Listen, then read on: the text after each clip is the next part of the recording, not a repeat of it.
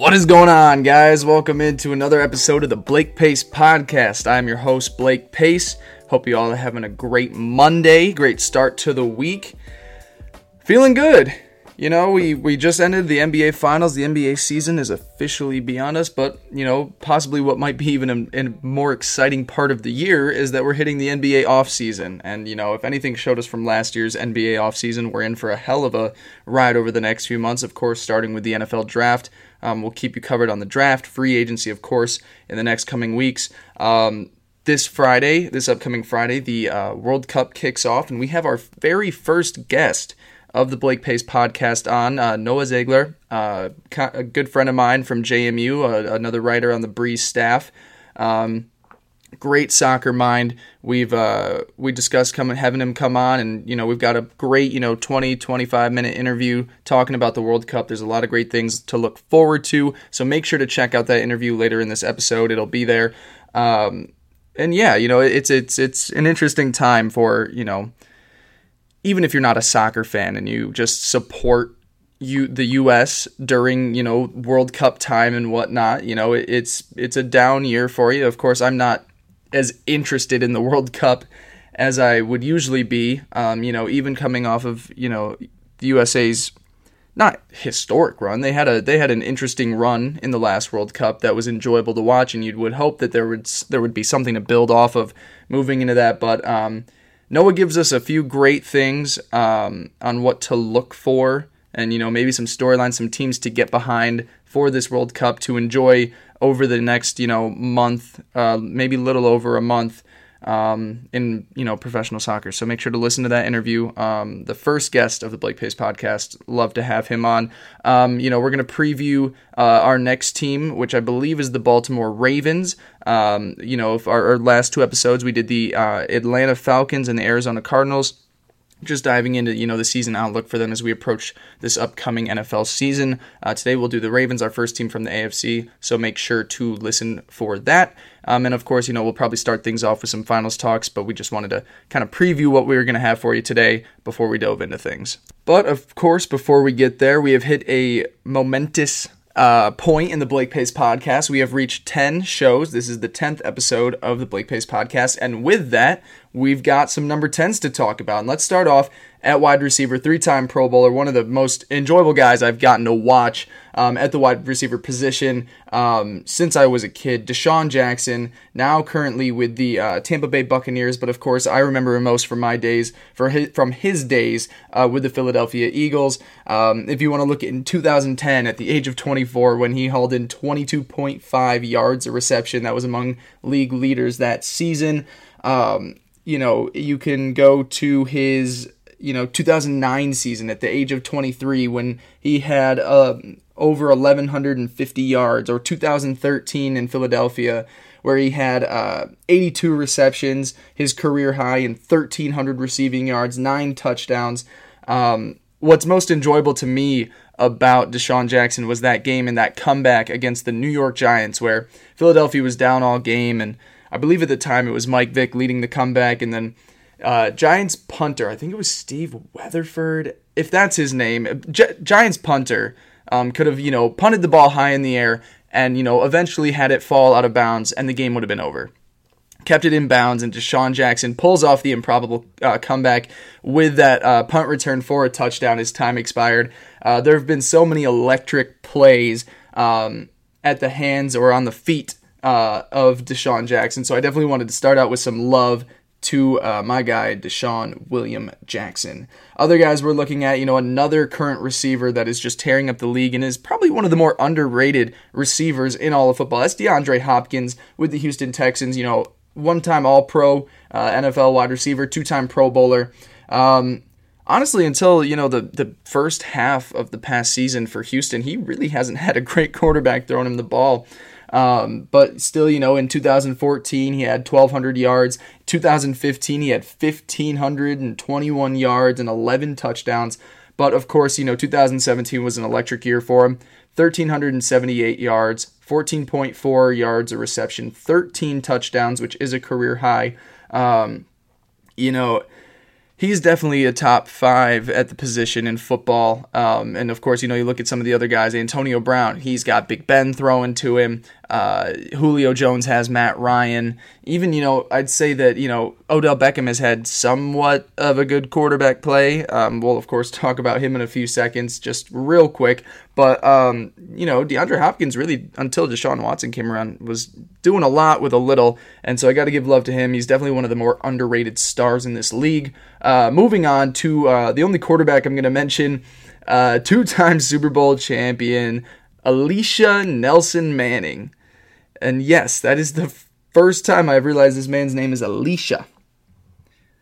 Thank God we call him Eli. Wow. Okay, 4-time Pro Bowler, 2-time Super Bowl champ, as I mentioned. The brother of my first love in professional sports, Peyton Manning. Eli hasn't been pretty over the last few years. We've definitely seen a decline. He's never been one of the best at the position, but is definitely, one of the better quarterbacks since that 2004 NFL draft. Of course, that also had Phillip Rivers, Ben Roethlisberger. It's a great draft class of quarterback play that we've seen over the last decade and a half. But, a career record above 500. Of course, he's thrown 51,682 yards in his career. I'm looking at the numbers in which he, kind of led the league in, and nothing in the touchdown area, of course, but 2013, a pretty bad year for Eli. 18 touchdowns to a league-high 27 interceptions. There have been, 3 seasons with 20 or more interceptions. Yikes. The Eli, of course, has had great success in New York. Of course, his better years come with a good running game along with him and a great front seven on the defense. But Eli's going to approach a season I don't think he's ever had before, where he has one of the most talented running backs in all of football, and then one of the top receivers in football as well, and a good receiving core that is young, an improved offensive line. Eli has definitely dwindled over the past few seasons in his play, but I really like the situation he's in. Pat Shurmur, quarterback whisperer. You saw Case Keenum last year. Colt McCoy in Cleveland, I believe. Pat Shurmur has gotten the best out of his quarterbacks, and hopefully can amp up the play that we get from Eli as we move forward. But also having Saquon Barkley, Odell Beckham Jr., and a somewhat already built defense. I expect good things from the Giants this upcoming year. Of course, we'll preview them in the coming months. Switching over for one guy in the NBA, because we were talking about underrated stars with DeAndre Hopkins. DeMar DeRozan, number 10, 4-time All-Star, All-NBA in the 2016-17 NBA season for the Toronto Raptors. He's definitely an all-star, and I just feel like he gets a little underrated at times. I had a huge debate on Courtside Take, my NBA podcast, with Kevin Haswell about the success of this backcourt in Toronto. But DeMar DeRozan is really, in my opinion, an underrated star. Of course, I have been critical of his three-point shooting. Of course, he's coming off a year where he shot 31%. From beyond the arc, and by the looks of it, it was the second best mark of his career. So hopefully, he can get that three-point shooting up. But I do think he's one of the better scorers in the game. 23 points a game. Unfortunately, things just didn't work their way in Toronto. And when you have LeBron James standing in your way, it's tough to get things going. So that'll wrap it up for number 10. It's a good list in here, and we're moving into these 11 to 18 range. So we'll have a lot of quarterbacks in here, of course, a lot of great players coming up. Number 10, a momentous episode for the Blake Pace podcast. I like the guys that we've already talked about. So I know the last 2 episodes we started, we put our season preview for the NFL at the end, but I'm going to start things off talking about the Baltimore Ravens. And this is an exciting team in my mind. They've always had a consistent defense, and they've got great playmakers on the defense, but this entire offseason was a full switch to the offense. They brought in a great receiving core, bringing in Michael Crabtree, of course, after he was cut from Oakland. They drafted, a couple tight ends, Hayden Hurst specifically. They finally have things going in the direction that I like on offense, because that's been my biggest knock on the Ravens the past few years. They've done a great job at finding talent on the defense, bringing in their safeties, Tony Jefferson, Eric Weddle, great combination. Their pass rush has always been great. But the offense, they really haven't given Joe Flacco much help. Their running game has been shot at best. I like where things are going, but then the receiving core also has not been the right guys for Joe Flacco. They're guys who are breakaway players and 50-50 guys if they can get a 50-yard bomb thrown their way, and that's just not the way Joe Flacco works. Flacco doesn't really have the best deep ball accuracy, so I want more receivers who can do more than just a 50-yard sprint and hopefully get a 50-50 ball in the air in the end zone. So I like the moves that they've done, and I do think that they end up with kind of a similar season that they're just coming off of. Of course, last year they went 9-7 on the year. Unfortunately, missed the playoffs right at the end of things. I just think that the division is getting tougher in the AFC North. Of course, Pittsburgh is there. Cincinnati, I talk about them later. I really do think that they're one of the worst teams in football. But Cleveland as well is a team that I believe is building something nice. I like what they've done on offense. Defensively, they have a nice pass rush, working on the secondary. They're a team that I see could lose a game to Cleveland in the upcoming year, and it's not as easy of a cakewalk as it is aside from Pittsburgh, of course, which has been one of the greater rivalries over the last decade. But for Baltimore, unfortunately, 9-7 last year. I do have them falling just a little to 8-8 on the year. Placing second still in the AFC North, but unfortunately that is ninth in the conference, in the AFC, in what I believe is a building AFC. And I do believe that they, missed the playoffs. Of course, there's an interesting discussion to have with the Ravens, and that's, at the quarterback position, because from what I hear and what I've been hearing from shows I listen to, reports, articles that I read, there's some legit buzz to Lamar Jackson. And, of course, everyone wants to overhype what they hear in the offseason. Everyone's going to say that they love the guys that they have, and he's been electric in camp, and, what we've gotten from him out of OTAs is really surprising. I truly believe that the hype has to be real in Baltimore just because of the quarterback. I believe that Lamar Jackson is, his breakaway speed, his ability in the run, but also his presence in the pocket. That was one of the things I really gave him a lot of credit for in college, is that some of these other quarterbacks in the draft class were not comfortable in the pocket at all. But when I looked at Lamar Jackson, yes, he is by far the most talented guy to, make tacklers miss in the running game and break away when the pocket, breaks up. But he's also one of the more comfortable guys inside the pocket, and I believe would have an easy transition into a pro-style offense, which is what he was in college at Louisville.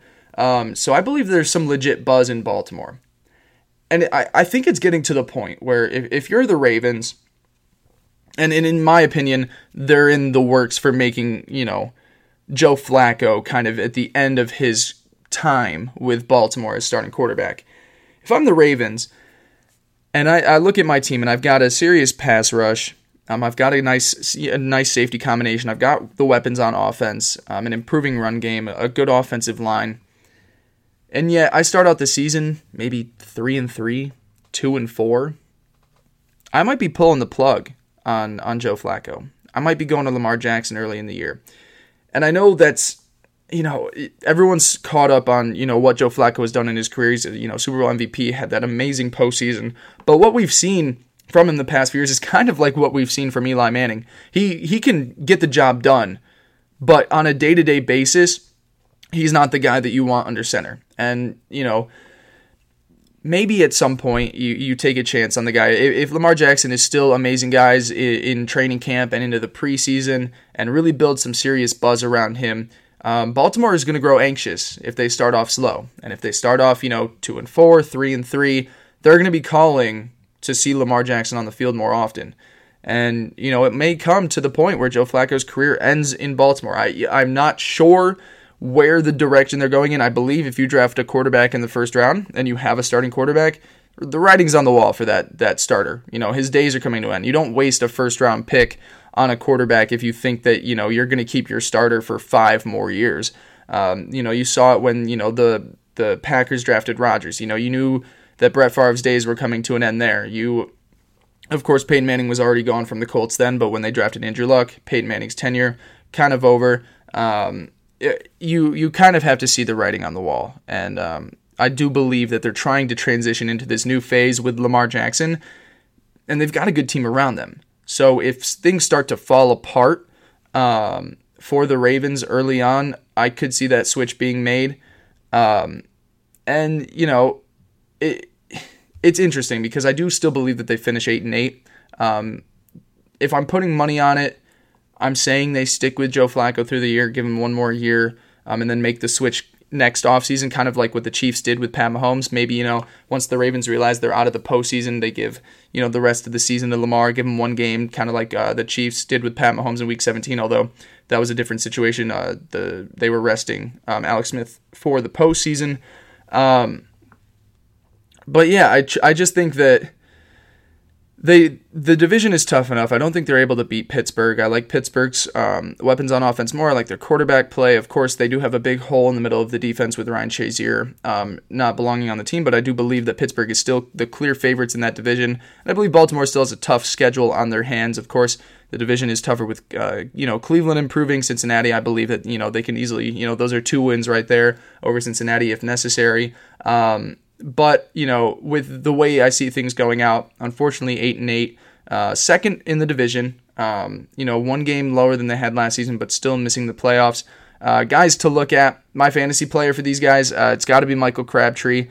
I think that he'll solidify himself as the number 1 wide receiver from day one in Baltimore, and a guy Joe Flacco can count on. He was a reliable target for Derek Carr in Oakland. They had Amari Cooper who had all the drop issues, but Michael Crabtree was definitely the more reliant receiver, and I think Joe Flacco can really count on him as a guy who can get it done, in the middle of the field. He can run a variety of routes, and I really think that he'll have a boost in value, fantasy-wise, just simply based off the fact that in Oakland, a lot of the targets, you went to Amari Cooper a lot more, whereas I think Michael Crabtree in Baltimore is the clear number 1 receiver. And I realized that I just glanced over MVP for the team. And it's funny because, this position gets overlooked a lot. And, for obvious reasons, my team MVP for the Ravens is kicker number 9, Justin Tucker out of Texas. A ripe, 6'1", 183 pounds. Looking at team MVP, of course, I looked at the quarterback position. That seems to be where they are. Joe Flacco, I have questions about him in the regular season, and I don't believe that he's, going to be the guy that gets it done for this team, or is, the most reliable guy on the roster. Running backs, I'm not going anywhere there. I look at the skill position players. I do have faith in Michael Crabtree and this offense to get things going, but of course, I don't really think that anyone stands out as a premier talent at the position. Of course, you could go at the offensive line, Marshall Yanda, one of the better guards in football. Of course, Eric Weddle is a great safety, but is also getting up there in age, 33 years old. At the end of the day, Justin Tucker is the most reliable guy on this team. And of course, another guy, just want to mention Terrell Suggs. I forgot about him. He is 35 years old. That's why I kept him out of this team MVP thing. I do believe he is still the anchor to that defense, but 35 years old, I think that Justin Tucker provides more value. He's, arguably the best kicker in the game. I'm a little biased because Adam Vinatieri is still kicking at, 45 plus. And of course, Justin Tucker has a better leg, or has the best leg in football.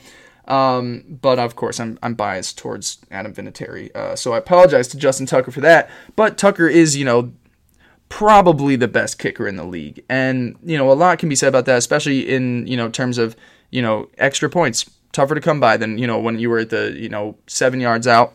Kicking those extra, those longer points, it makes it tougher to do that. Having a reliable kicker means a lot. You saw it last year in a lot of overtime games, and even 2 years ago when that law was first implemented, kickers in overtime games and clutch situations couldn't get the job done. Justin Tucker isn't a guy like that. He gets the job done. He's my MVP for the team. And then looking at my pick for rookie on the roster, I have to give that to tight end Hayden Hurst. their other first-round pick this season. Like I said, I believe that this offense is, going upward and forward, and Hayden Hurst is another example for that. I really have been critical over the tight end play that Baltimore has gotten out of the past years. Benjamin Watson, a guy to name just off the top of my head. Hayden Hurst is, one of my favorite tight ends in this draft class. There are only a few guys that I really liked. Hayden Hurst really stood out this past season in college football, and I believe that he'll be a reliable target for whoever's under center, and I just like where things are going for that offense. Hayden Hurst is my Rookie of the Year. So just going over real quick what I have for the Ravens, recapping. I have them finishing 8-8 on the season, clean 500, second place in the AFC North, but ninth in the AFC, so they miss out on the playoffs. Of course, we have yet to discuss a team that will actually make the playoffs. Team MVP, I went with Justin Tucker, kicker, the most reliable kicker in football. I don't really trust anyone on this. I don't think anyone else on this roster is as reliable as Justin Tucker. Fantasy player Michael Crabtree, I think he's the clear number one wide receiver on this team and will get a lot of looks. Will be a great guy for Joe Flacco or Lamar Jackson to work with. And then, of course, Rookie of the Year, Hayden Hurst, tight end. I think he's a reliable target, great hands, and will be a key factor in this improving offense. So that'll wrap it up for the Baltimore Ravens. Be sure to stay tuned for Wednesday's episode when we discuss the Buffalo Bills. Now, the moment you have all been waiting for, my first interview on the Blake Pace podcast with the great Noah Ziegler, talking all about the World Cup, how to enjoy it, what to root for, what are some better storylines, some Lionel Messi talk, maybe, a little insight on the future of U.S. soccer. A great discussion with a good friend of mine. Please enjoy this interview with Noah Ziegler. All right, guys, the moment you have all been waiting for, the very first interview for the Blake Pace podcast. We welcome none other than my good friend Noah Ziegler from JMU. He is a staff writer for The Breeze, an award-winning online newspaper in Harrisonburg, Virginia. Staff writer for Whom the Cowbell Tolls. That is an SB Nation site, if I'm correct. And then he's also the DC United coordinator for Vavel. Noah, how you doing? Doing fantastic. Just a little under 4 days until the greatest sporting event of the world kicks off. So pretty happy about that. Well, yeah, so we know how Noah feels, and we know what we're going to be talking about today. It was funny. Noah reached out to me after my first episode when I said, there probably wouldn't be much soccer talk on here. But, of course, with the World Cup coming up, I wanted to have Noah come in because he knows so much more about the game of soccer than I do. And, we're just going to start things right off. Noah, I played soccer my entire life. I played up until my senior year in high school. But honestly, I don't really have any, knowledge or desire to watch soccer besides the World Cup. And, some of that passion, that excitement, I've even lost now, with the United States not being in the World Cup. What was your take on when, the United States didn't qualify? And, what do you think that it speaks for going into this World Cup? Oh gosh, that was a bad night because I just remember being very disappointed with the fact that with all due respect to Trinidad and Tobago, there's absolutely no reason that the United States should have not even that. All they had to do was tie, so there was absolutely no reason that they shouldn't have been able to do that, and it just seemed it was disappointing because you see supporters groups for the United States, sing their hearts out the entire game, yet the players on the field, minus a few, just, clearly aren't giving their 100%. My take, obviously I was pretty angry because, again, the World Cup without the United States right now is a very sensitive time for the growth of soccer in America because, NBC Sports has done a great job broadcasting the English Premier League, and that's gotten a ton of interest in America. And, of course, the 2014 World Cup, I think, really ramped it up because, the U.S. was putting together a few games that fans are going, wow, soccer actually is, kind of fun. Definitely. And so, obviously, when the anger kind of died down, I started to realize this has potential to really bring about much-needed change because instead of playing – young players that decided to go to Europe, they were kind of leaning towards veterans that may have played in Europe but currently play in MLS, and, such as Michael Bradley, Josie Altidore. And I think the change that that is brought. Not only there's a new general manager position for the U.S. Soccer Federation, there's going to be a new coach. There's, if you've watched recent friendly games or if anybody has, it's just completely young players. All the young players that played in the Youth World Cups a few years ago. And they're pretty exciting. Not going to lie. Obviously there's Christian Pulisic, who's just been lighting Europe on fire. Yeah. And, Timothy Weah, I think he's only 18, but he's getting minutes at the best team in France. And I think, obviously missing the World Cup is going to sting, and it's going to have a ton of setbacks. But now that all these young players are getting their shot, this also kind of brings up the idea that players probably should look towards going to Europe for their development. So say, Pulisic went over to Germany for his development. There's a few other players I decided, I'm going to not sign with an MLS team for the first few years of my career. I'm going to go straight to Europe and develop with way better teams, way better, youth academy setups. And I think, now that obviously World Cup fever's hitting pretty hard, so I'm kind of, the U.S. heartbreak is kind of out.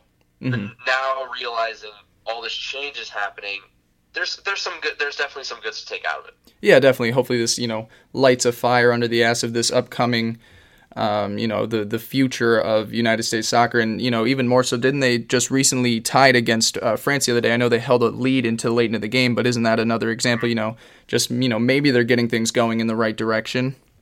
Yeah, of course. That was a shock, because France put out probably one of their strongest lineup, arguably. And for the U.S., the average amount of appearances for the senior national team was 6.5 in the starting lineup.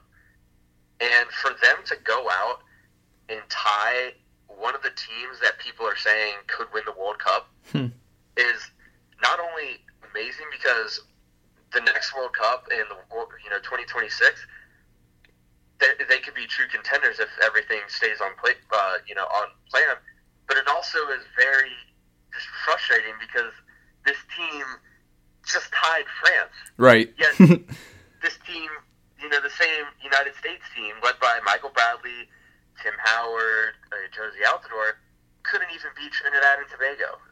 It's pretty frustrating, but take the good signs where you can. And this against France, Christian Pulisic wasn't even in the lineup. Yeah. So there's the best player who wasn't even there. And what would happen if he was in the starting lineup? Yeah, that's certainly something. Definitely one of those bright points to that of course it's going to hurt. Not having them in the World Cup, but having a win like that or a draw like that, right before the World Cup with such a young team against that powerhouse like France definitely speaks towards the future. Looking at the World Cup in general, this upcoming year, we're not only missing the United States, but Italy, the Netherlands, Chile, they're all not in. And so do you think that there's going to be a decrease of international interest in this World Cup, or do you think that there might be some intrigue because of some other names that will really rise to the challenge in this upcoming month? That is a fair point, and each situation's kind of different. But I saw a stat. I think besides Russia, the country with the most purchased tickets for World Cup games is the United States. Oh, wow. And, yeah, that was a really shocking number I saw. I thought there's no way that they're up there. That's crazy. It's pretty interesting, because Netherlands kind of went downhill after, I guess the 2014 World Cup was kind of the tail end of their, I don't want to say golden years, because it used to be really good back in, I think, the 80s or something. But, the Netherlands is kind of waiting. They're waiting for this young generation to perform. Italy was just really bad coaching. But I think the interest is still going to be there. It might not be as, Brazil, we saw groups of fans passionate at its finest. We saw it in 2010 in South Africa. Russia's going to be very interesting because, like you said, Italy, the Netherlands, two countries who are very passionate about their soccer teams or football, but that aren't going to have their nation there. So it's just interesting. To be honest, maybe they'll still show up. I think they're still going to watch, but in terms of maybe the passion side of it might be lacking. But I don't know. I feel like I sometimes think that before every major tournament, and it continues to amaze me. Yeah, of course. And so, looking at the landscape, there are a couple teams, a couple powerhouses. If Portugal looking to win, its consecutive major title after the Euro 2006 in 2016. Germany, back-to-back World Cup trophies.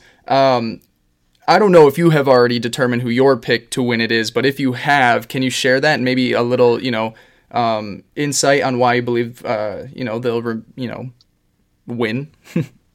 So it's interesting because there are definitely a few teams that just it's really a toss-up because I didn't expect Portugal to win Euro 2016. Mm-hmm.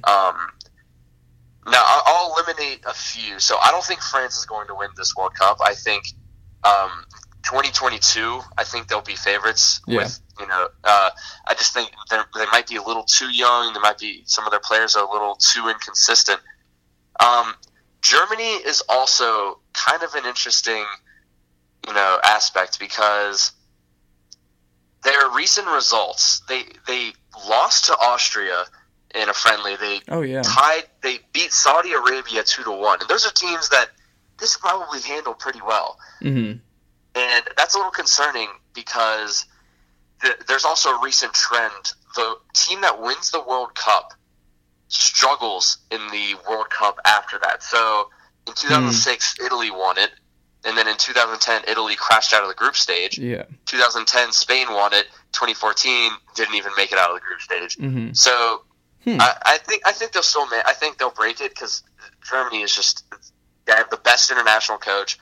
Obviously, still have a world class team. Yeah. But I just don't think they'll get it done this year. My finals pick, I think, was Brazil and Spain. Oh, okay. And I think Spain has the players that have been there before, that are used to playing in the highest competition, the finals every year. I think Spain wins their second World Cup this year. It'll be close. I wouldn't be shocked if Brazil wins it. Yeah, but my pick would be Spain. Interesting. All right. Now, we're going to talk about Iceland for a second. So, the Cinderella story of, the Euro 2016, with a population of 335,000, they were definitely, the Cinderella story you see in every March Madness season. Do you have any expectations for them to repeat that, or do you think that, this was just, a 1 year flash of, just admiration by, all the fans? That's a good question because Iceland nearly qualified for the 2014 World Cup. They made it to the playoff, they were 2 games away, but they lost in a playoff tie to Croatia. So they were pretty close to making it to Brazil, but 2016, I knew that they were a good team. They have a couple of players that are in Europe, such as Gylfi Sigurdsson, but they're just a very good team. Like they all put on the jersey, they love their country, and they give everything to play for them.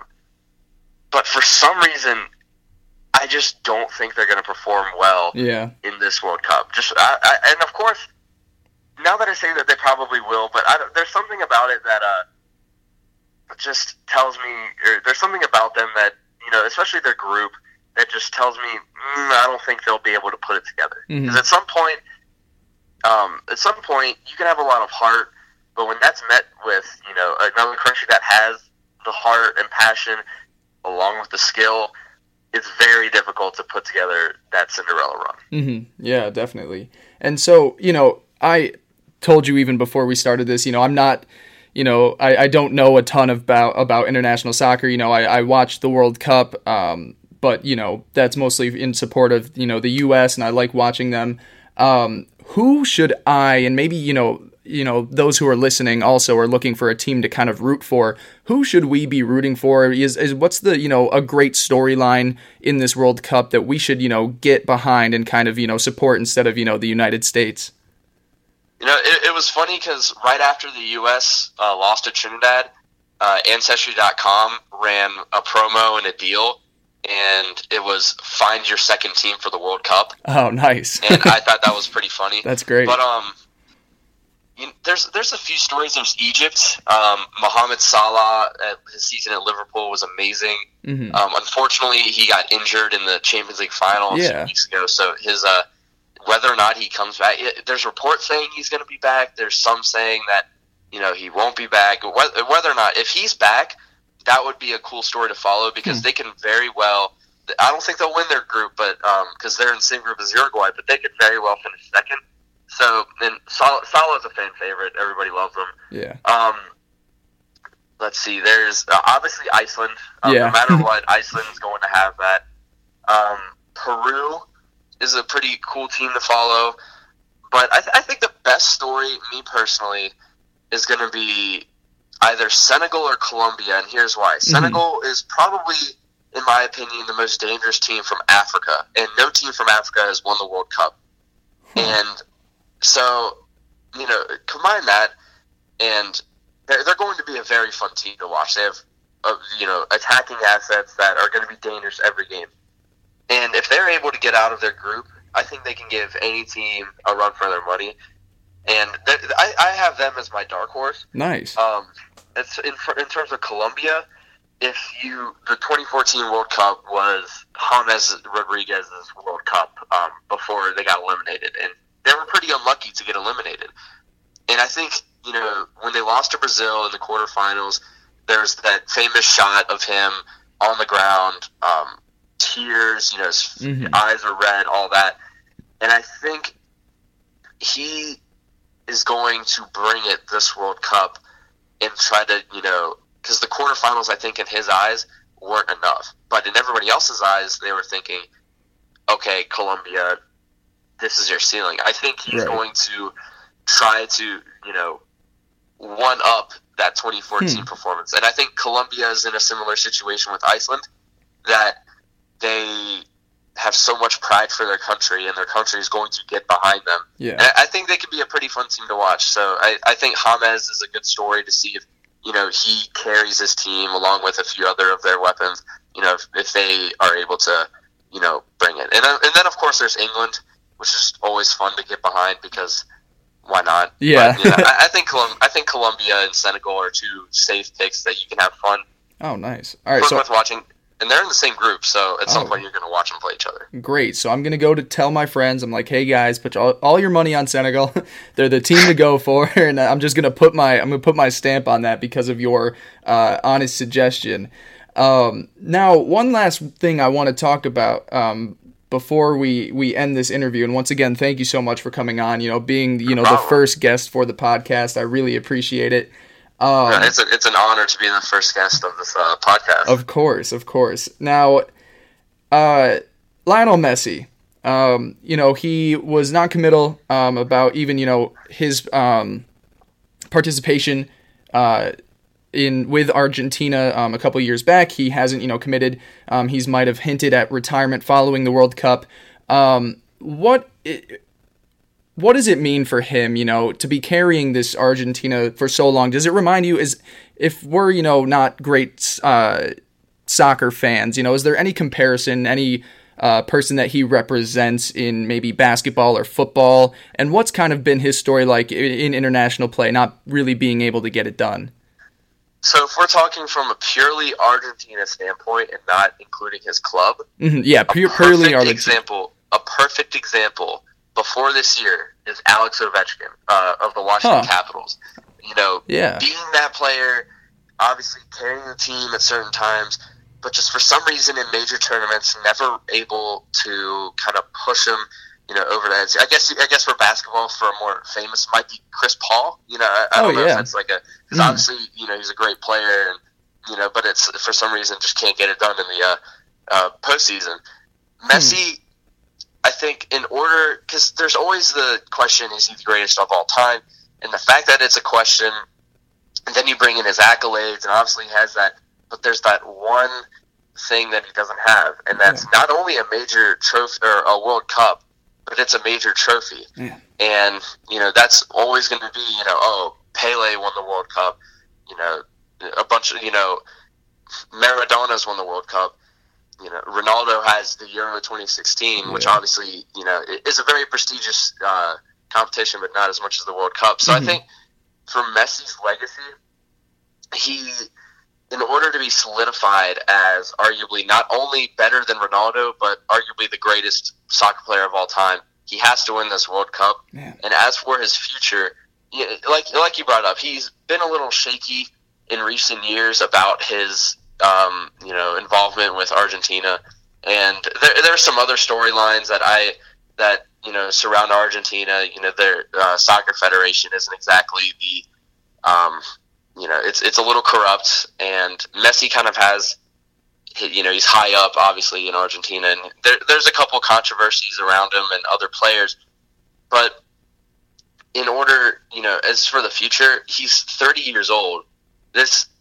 Usually players retire from their country around this time because, other players are getting better. And at some point, when you get older and you're playing for your club that pays you the money, you kind of, those international breaks, you kind of need those in order to perform at your club.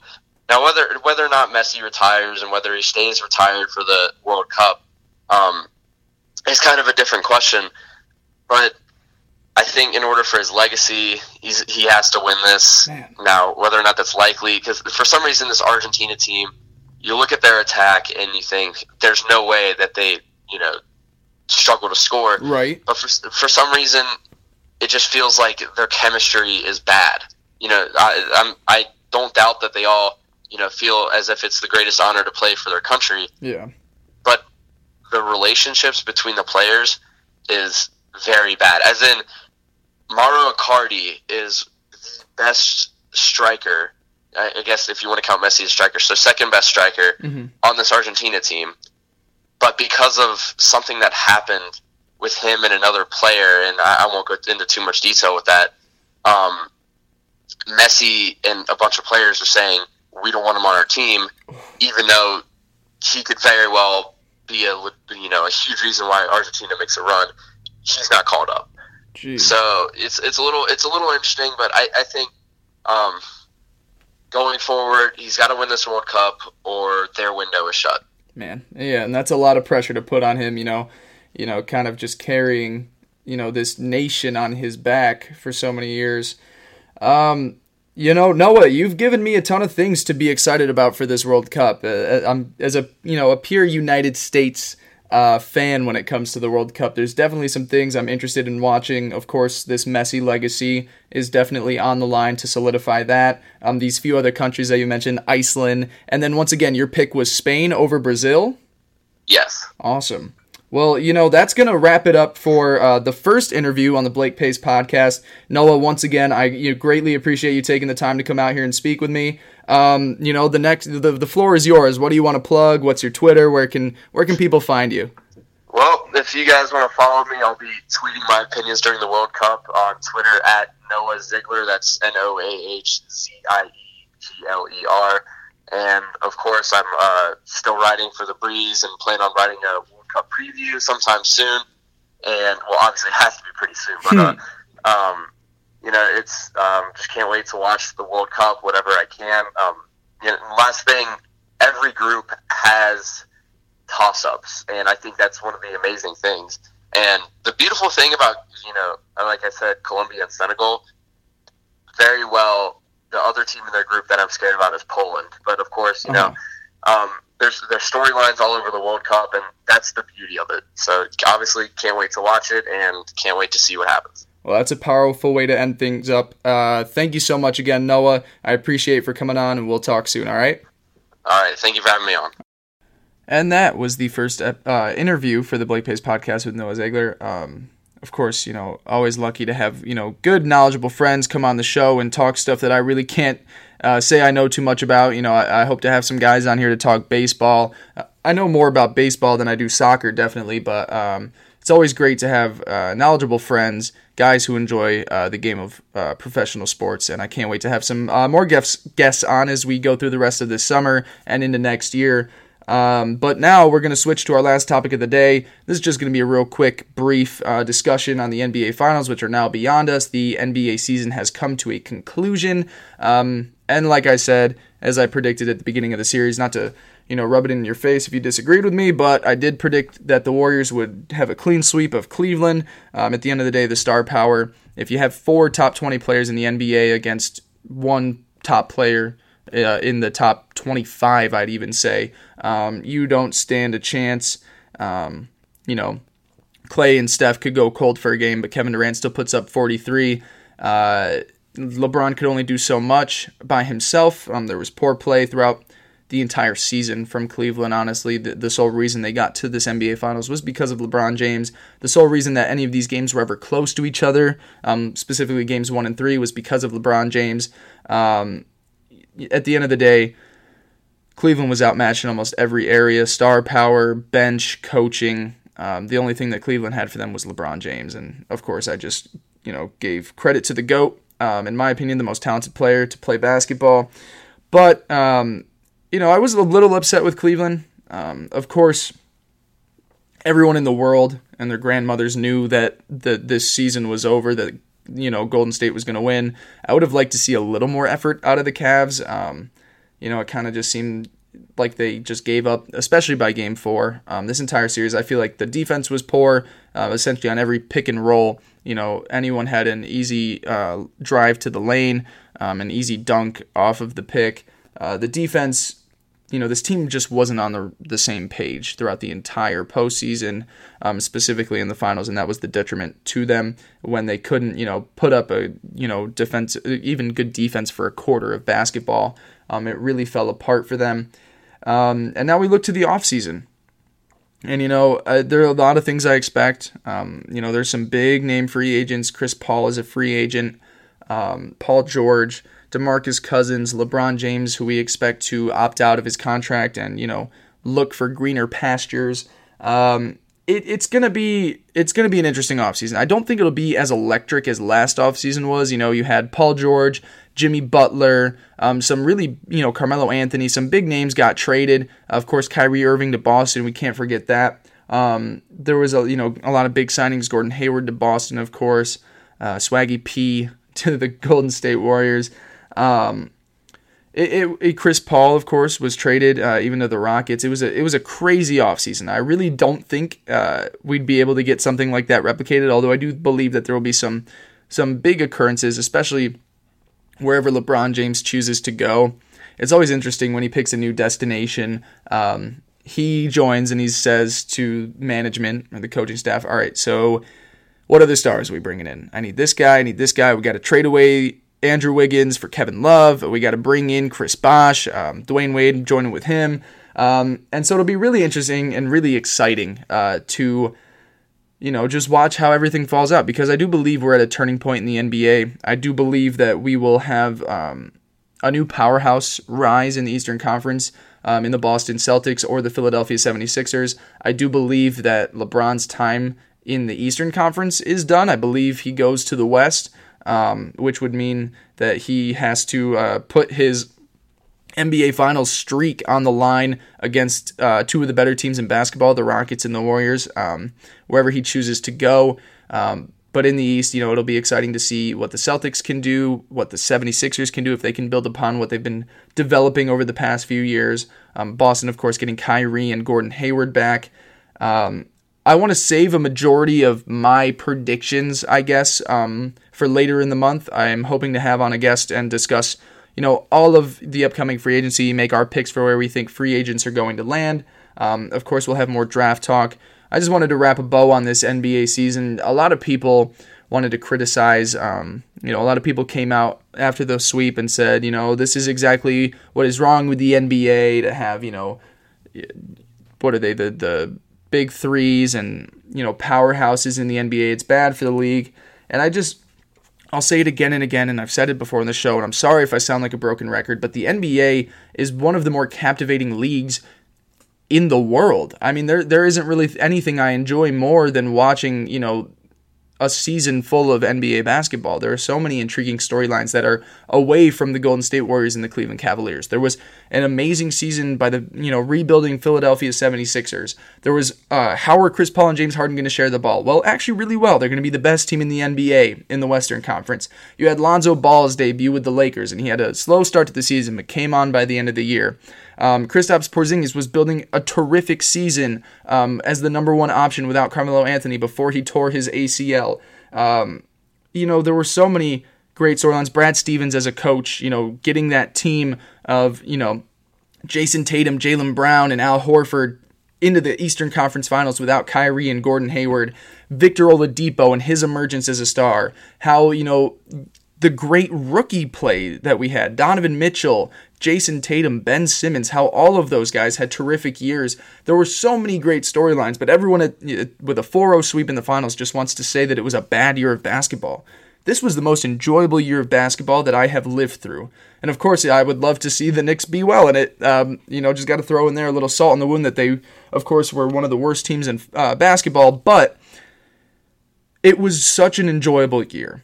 And I don't think that we can look at just this 4-0 sweep in the finals and say, terrible offseason, terrible season, terrible year, bad for the league. Warriors super team, LeBron, not really a super team, bad for the league. You had both conference finals go to 7 games. You had some amazing storylines, amazing rookie play in the league that showed up in the postseason. Donovan Mitchell getting that first round series win over the Thunder, the Sixers moving on to the second round, and the Celtics with Jason Tatum leading the way into the Eastern Conference Finals. There were so many things to be excited about in this NBA season, and I believe that it should only grow into next year. Of course, Luka Doncic and DeAndre Ayton. There are some big names in this draft. Marvin Bagley Jr. What's going to happen with Trae Young? Is he going to be Steph Curry 2.0?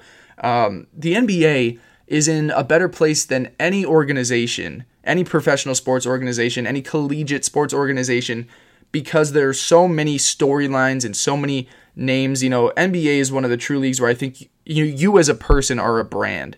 In the NFL, and maybe it's just because of, you get to see them more often on social media. There's a greater social media presence by NBA players. NFL players wear a bunch of pads and a helmet all day, whereas NBA players, you get to see their faces every game, and it's a longer season.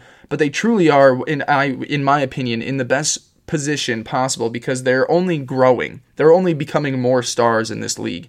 And I think it'll be really great even the next few years to watch how teams are going to try and make Golden State, fall, and how they're going to make LeBron James come down, and who is going to take over. Anthony Davis in New Orleans, that's another great storyline. Him and DeMarcus Cousins in a league with amazing shooting and amazing point guards. We got terrific play from a power forward and a center, and they ended up being, the fourth team in the Western Conference, even after missing DeMarcus Cousins for half a season. The NBA is in a great place. A 4-0 sweep in the finals, sure, wasn't what we wanted to watch. We want that Game 7. Kyrie Irving hits a 3 to win the championship for Cleveland for the first time in 52 years. We want that. But we can't always get that, but that doesn't matter. That was 4 games of a year-long season. This season started over a year ago when, Chris Paul was traded and Paul George and Jimmy Butler. All these teams were made a year ago, and we got a year full of amazing storylines. And there are so many more to look forward to. And I just believe that, people want to look at the finals and frown upon the year of basketball, but it truly is, in my opinion, in the best state of any professional sport.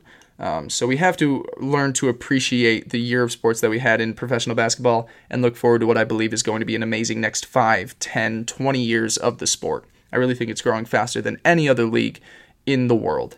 And with all that said, it was a great episode. I love talking about the Ravens. Thank you again to Noah Ziegler for coming on and talking some FIFA World Cup, enlightening me of who I need to root for in the upcoming month, making soccer enjoyable for me when the United States is sidelined, and of course, wrapping a bow on the NBA season. It was a terrific year. Of course, as always, we're going to end the show. You can find me on Twitter at BlakeAndrewPace. Send me an email at blakeandrewpace@gmail.com. Love to hear all of the stuff that you guys have to say about the show, comments, feedback, stuff you'd like to discuss. We will catch you on Wednesday for episode 11 of the show. Stay tuned, and thanks for listening.